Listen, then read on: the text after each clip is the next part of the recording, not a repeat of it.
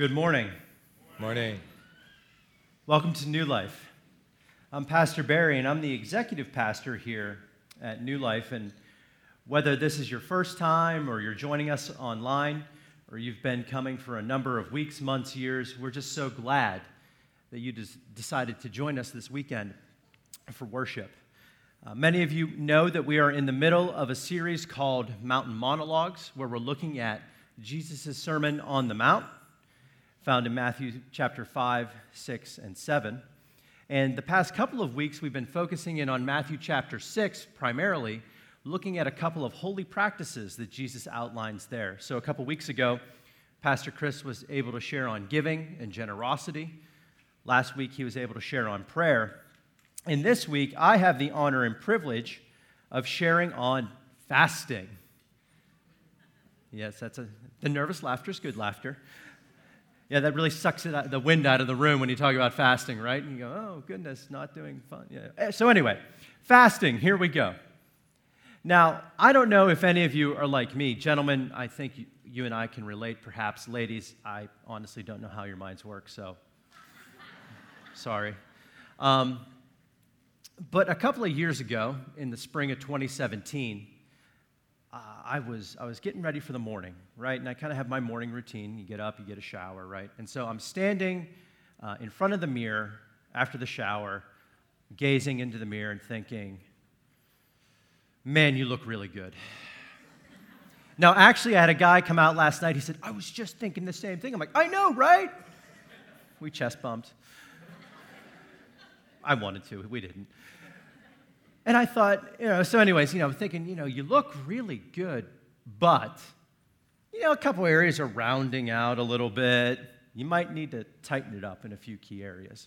Now, I'd had some conversations like this in the past, and typically what I would do is I would set a bunch of crazy and unrealistic goals. Any of you ever been there? Like, I'm going to run a marathon in 4 weeks. I'm going to lose 50 pounds in 3 weeks. I'm going to leap a building in a single bound, right? That type of stuff. And then by the end of the month, you're discouraged, you haven't hit your goals, you're laying on the couch watching Netflix, eating ice cream. Been there? So, I'd done that a few times. And I thought, this time I'm actually going to take a little bit of a different approach, and I'm going to implement what we call life management. And Pastor Chris has talked about this several times. But life management is this holistic approach to a healthy lifestyle that goes through 7 key elements. Rest, prayer, physical care, which is eating and exercise and addictive behaviors, that sort of stuff. What's the relationships? Study, work, and finances. So those 7 key things. And I thought, if I could tighten up in a number of those key areas, I think my life would be drastically different. And it needed to be. So I set some realistic goals. And I went to Pastor Chris and asked if he would be willing to keep me accountable, and he said he would be. And so we started down the path. Now, like most things, it's a couple steps forward, 1 or 2 steps back, right? Made some slow, steady progress, didn't do so well in some other areas. And so fast forward a few months, and I'm in my prayer time because I'm trying to, improve that. And I felt led to do something I hadn't done in a really long time, to fast. Now, my previous experiences with fasting were awful, horrible. Have any of you participated in the World Vision 30-hour famine? Anybody? Okay, good. Most of you have been spared from this. So what they do is, it's actually a really good program, but what they do is they take teenagers and they lock them in a room and they don't give them anything but Gatorade for 30 hours. And then they occasionally let you out to do like a service project or something. It's a good program, it's healthy, and it's helpful, but what isn't healthy is 30 hours of nothing but Gatorade. Because the second key ingredient after water is sugar. Right? And you're like, after you come out of that room for 30 hours, and what it does to your body, my mom had to clean it up, but it was awful, just terrible. And I thought, I never want to do this again. So a couple years later, I came across what's known as a Daniel fast. Now, a Daniel fast is where you only eat fruits and vegetables and drink water, right? It's now called the paleo diet. But, and so I thought, I'm going to try this because at least I get to eat something. Now, mind you, I was a bachelor at the time, and my diet was primarily pizza and chicken wings, right? So cold turkey, I'm going into veggies and fruit, And by day 2, I was hoping to make it for a whole week, and by day 2, I felt like I got hit by a truck. Nauseous, headache. I felt depressed. They actually say that that's normal. I'm like, none of this is normal, right? Disappointment, discouraged. That was my experience with fasting. And so I wish I could tell you that what I'm about to tell you next was this still small voice of God whispering in my ear, but that didn't happen. Instead, this is what I believe God has revealed to me in the days and weeks and months since I've begun to understand fasting, and it quite simply is this. God was asking, will you fast? Because if you do, I'll fill you. Will you fast? Because if you do, I'll fill you. And that statement leads us to our take-home point, and the take-home point is the one point that I hope that we'll grab onto and take with us this week, and it quite simply is this. True fasting leaves us full. True fasting leaves us full. Now, if you're like me, some of you may be thinking, fasting leaves us full.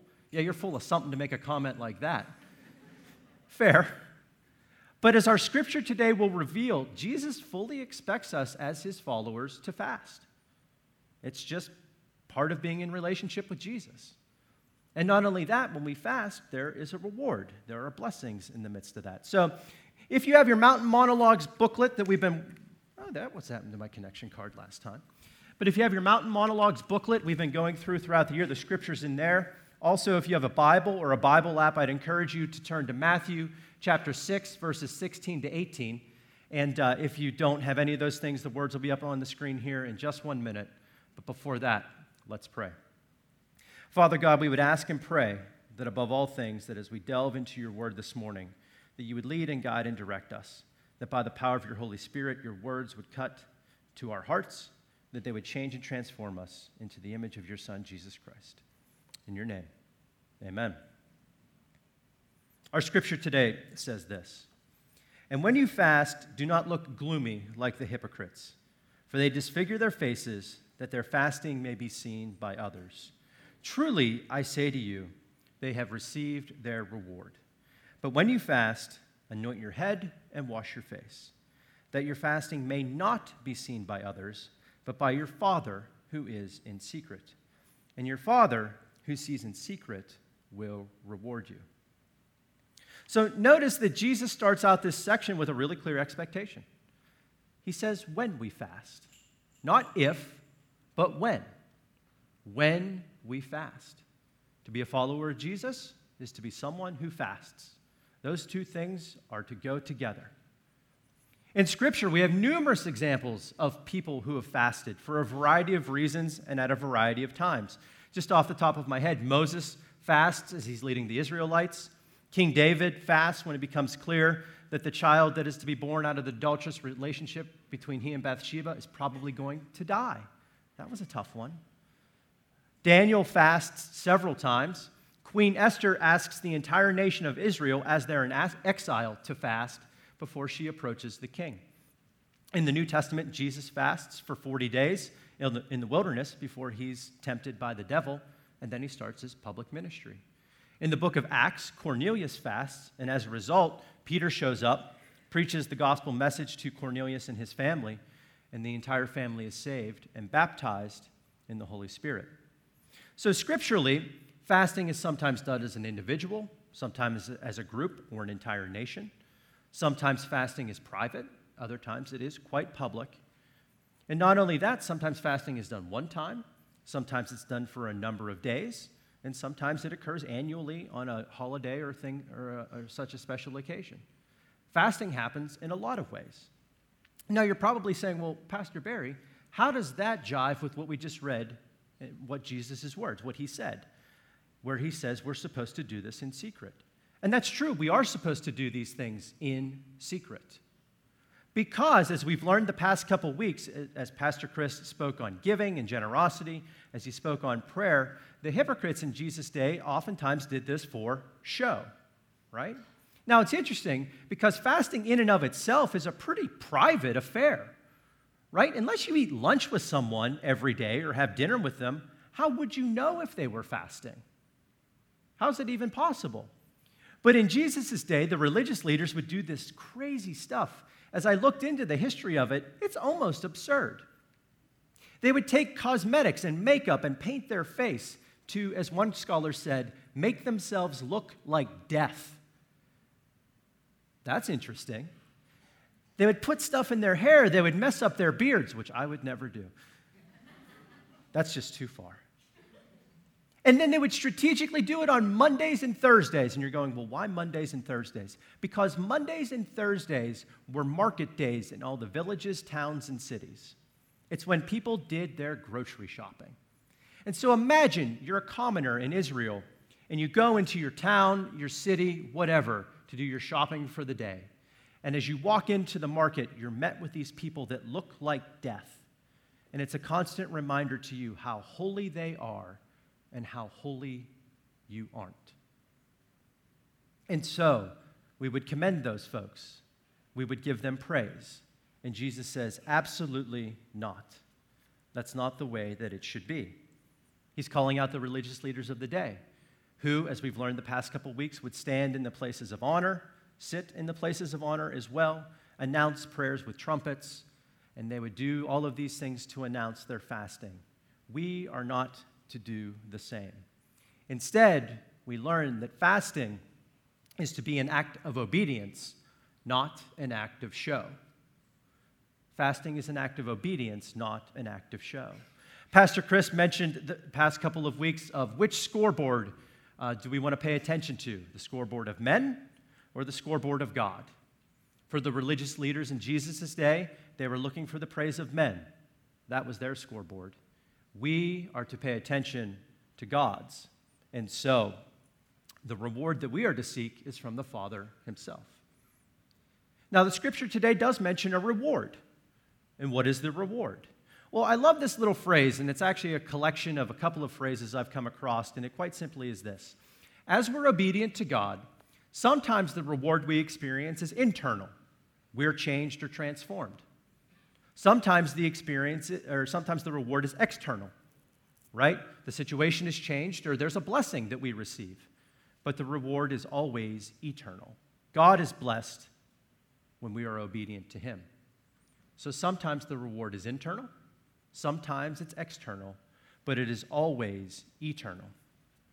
So whether we fast as part of prayer, or trying to discern God's will, or whatever the reason, we know this, that fasting ultimately helps to remind us who we are and who God is.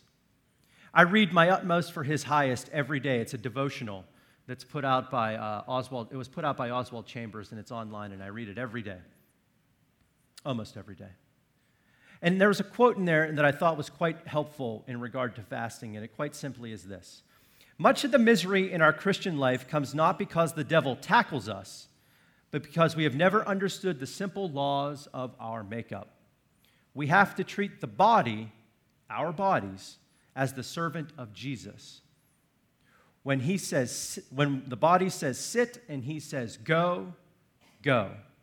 When the body says eat and he says fast, fast. When the body says yawn and he says pray, pray. Fasting helps us to narrow our focus, right?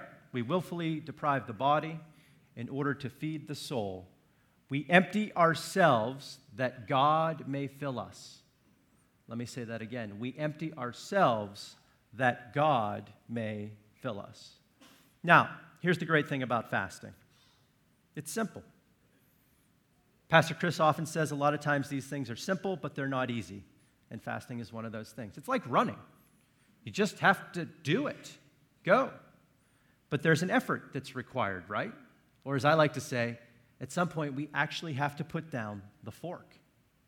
Now, if you've never fasted before or it's been a very long time, I'm going to point you to a couple of tools and resources. The first is this list of 7 things on the back of your sermon notes, and it's entitled Pastor Chris's Notes on Fasting. We print this every year in our 21-day prayer and fasting emphasis that we do at the beginning of the year. If you've never fasted, these 7 points are extremely helpful. Further, on the front of your notes at the bottom, you'll see a link to a website as well as a QR code. Either type that into your web browser or take your smartphone out, use the QR code, and it links you to the website Desiring God.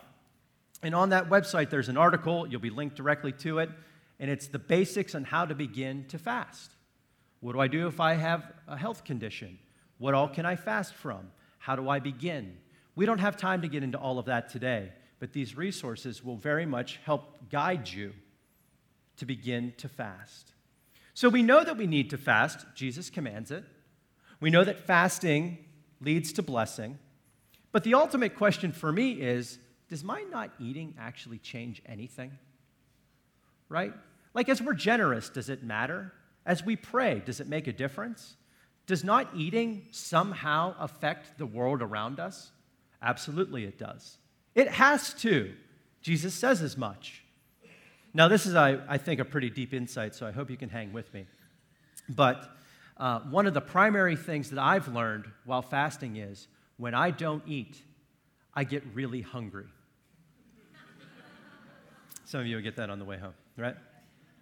But here's the underlying principle, right? My body doesn't control everything I do. Isn't it interesting in our culture where we have phrases like the heart wants what the heart wants, and if it feels good, do it, that fasting flies directly into the face of that? You know, how do those phrases hold up to the Apostle Paul, who says he beats his body and makes it his slave for the cause and for the cross of Jesus Christ? How does that work? I bet you Paul fasted because he understood that his body was not in control. Further, sometimes as I fasted, God has done more than I could have ever asked or imagined. More than I could have ever asked or imagined. Let's go back to 2017. So I've lost a little weight. Pastor Chris has held me accountable. I'm working on the prayer thing. I'm struggling mightily with fasting, but I'm giving it a go. We're in Cambodia. We're wrapping up our trip. And so we decide to take a few minutes at the end of the trip to prayer walk, the college campus where Faith to Me ministers. And as we're walking through the campus, we meet some of her students, and we meet one student in particular. Her name is Kun. And Kun is about this tall, cute as a button. But she has this physical ailment where sometimes she just passes out. Sometimes for minutes, sometimes for hours, sometimes for days. And so Faith asks that we would pray for Kun, and so we do. And as we're praying, it's revealed to me that Kun is possessed by a demon. So I said to Faith, that girl has a demon. And she said, what do we do? And I said, well, obviously, we have to cast it out. And she said, how do we do that? And I said, I don't know. Never done it before. But Pastor Chris is going to be back soon, and we're going to ask him. So fast forward a little bit. We take Kun to the hotel. We're in the room, Pastor Chris, myself, Pastor Matt Geppert, Faith, and our interpreter, Odom. And we're praying for this young woman. And as we're praying for her, there's an image in my mind, and it's of Jesus on the Mount of Transfiguration. He's up there with Peter, James, and John. He comes down from the Mount of Transfiguration, and I can only assume he encounters the other 9 disciples, and they're trying to cast a demon out of a person, but they can't do it. So Jesus does it. He sets the person free. Later, the disciples come to Jesus, and they say to him, basically, what gives? Why couldn't we do it? And he says, sometimes these ones only come out with prayer and fasting.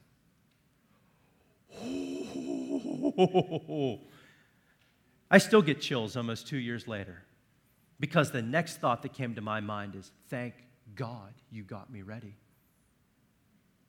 Thank God you got me ready. And that young woman was delivered that very day. Now, you talk about the reward sometimes being internal, sometimes being external, but always being eternal. We got all 3 that day. Incredible. Now, I'm not so bold as to suggest that my fasting led directly to those results. I don't know that. But I do know this. I don't ever want to be unprepared ever again. And so because of that, I fast, usually once a week, usually from a meal or two, because I don't ever want to not be ready for what God may do. Now, I know, again, if you're like me, and if I were in your position, some of you, I know that I myself would say this, but Pastor Barry, stuff like that is supposed to happen on mission trips. Like, that's kind of goes with the territory, right? It's true. If you've never been on a mission trip, go. It'll blow your mind. It's great. I recommend it to everyone. But does stuff like that actually happen here? Absolutely it does. Absolutely it does. In my time back here in the States, a little under 2 years from that time in Cambodia, I've tried to stick with those disciplines, the prayer, the generosity, and the fasting. Pastor Chris has continued to hold me accountable. And God has continued to do more than I could have ever asked or imagined. In the past couple years, over 14 instances where he's completely blown my mind. I always go to Pastor Chris to confirm and verify, because sometimes it's so unbelievable that I can't hardly wrap my mind around it myself. Over 5 people we know for sure have been healed. A leg, an arm, a heart, a back, cancer. We've seen that happen right here. 2 of my very dear friends have been freed from demonic oppression, and we were able to play a part in that. A half dozen times there's been divine words of knowledge that I've encountered, which is when I know things that I shouldn't know naturally that lead to people becoming healed or renewed in some way. And there was one instance where we're pretty sure a guy should have died, but he didn't. Incredible and unbelievable. Far more than I could have ever asked or imagined. And God does that here, most of it in Saxonburg. It's not just there, it's here. I say to my wife on a regular basis, honey, welcome to the new normal. Welcome to the new normal, because those instances are to be part of the normal, ongoing, everyday Christian life. It's what Jesus had in mind from the beginning. The fact that we don't see them is abnormal. We don't sensationalize. This is how it's supposed to be. And it's freely there for us if we are about what Jesus has called us to do. It's my hope that as I have the opportunity to share this story with you today, that many of you will continue to share your stories, because I know many of you are the folks that I just mentioned. Now, I know this, that I can't always reveal to you what God has taught me. Oswald Chambers, again, is very helpful when he says, remember that you can never give another person what you have found, but you can cause them to have a desire for it. I can't give you what I have found in fasting, but I certainly believe that we can give you a desire for it. People will often say, how can we fast? How can we not? How can we not? When God is so willing to pour out upon us these things. I'll tell you this for sure, it's simple, but it's not easy. It's simple, it's not easy. And there's absolutely no way that we can do it outside of the empowering of the Holy Spirit. I would never have fasted if God hadn't prompted me to a couple years ago. I just love cheeseburgers way too much. I actually love cheeseburgers more than I love people sometimes. They're very comforting to me. But empowered by the Holy Spirit, we are able to do these things. And so it's my hope and prayer that as we live a life full of the Holy Spirit, we would fulfill what is our next step for today. And it quite simply is this. I will fast this week. Simple, but not easy. If you've never fasted before, again, I'd highly recommend these resources to you because they are very, very helpful. I would encourage you to read them and implement them as soon as you feel so led. But I would encourage you to do so this week. Because remember, as we are obedient, as we're generous, as we build that relationship with Jesus through prayer, and as we fast, there is a reward. Sometimes that reward is internal, sometimes that reward is external, but that reward is always eternal. Because I have learned, beyond a shadow of a doubt, that as we fast, God does, in fact, fill us. True fasting leaves us full. And it's a life that is far fuller than one that does not. Amen? Amen. Let us pray. Father God, as we bow before you, we ask and pray that we would take the words of your scripture, that we would follow them, that we would hear them, that they would change our life. Father, we thank you for the direction that you give us each and every day. We thank you for your patience. Father, we thank you for your prompting. I pray that by the power of your Holy Spirit, that even today you would begin to shift people's lives, shift our hearts, that we may be about your work. We thank you and praise you. It's in Jesus' name that we humbly pray. Amen.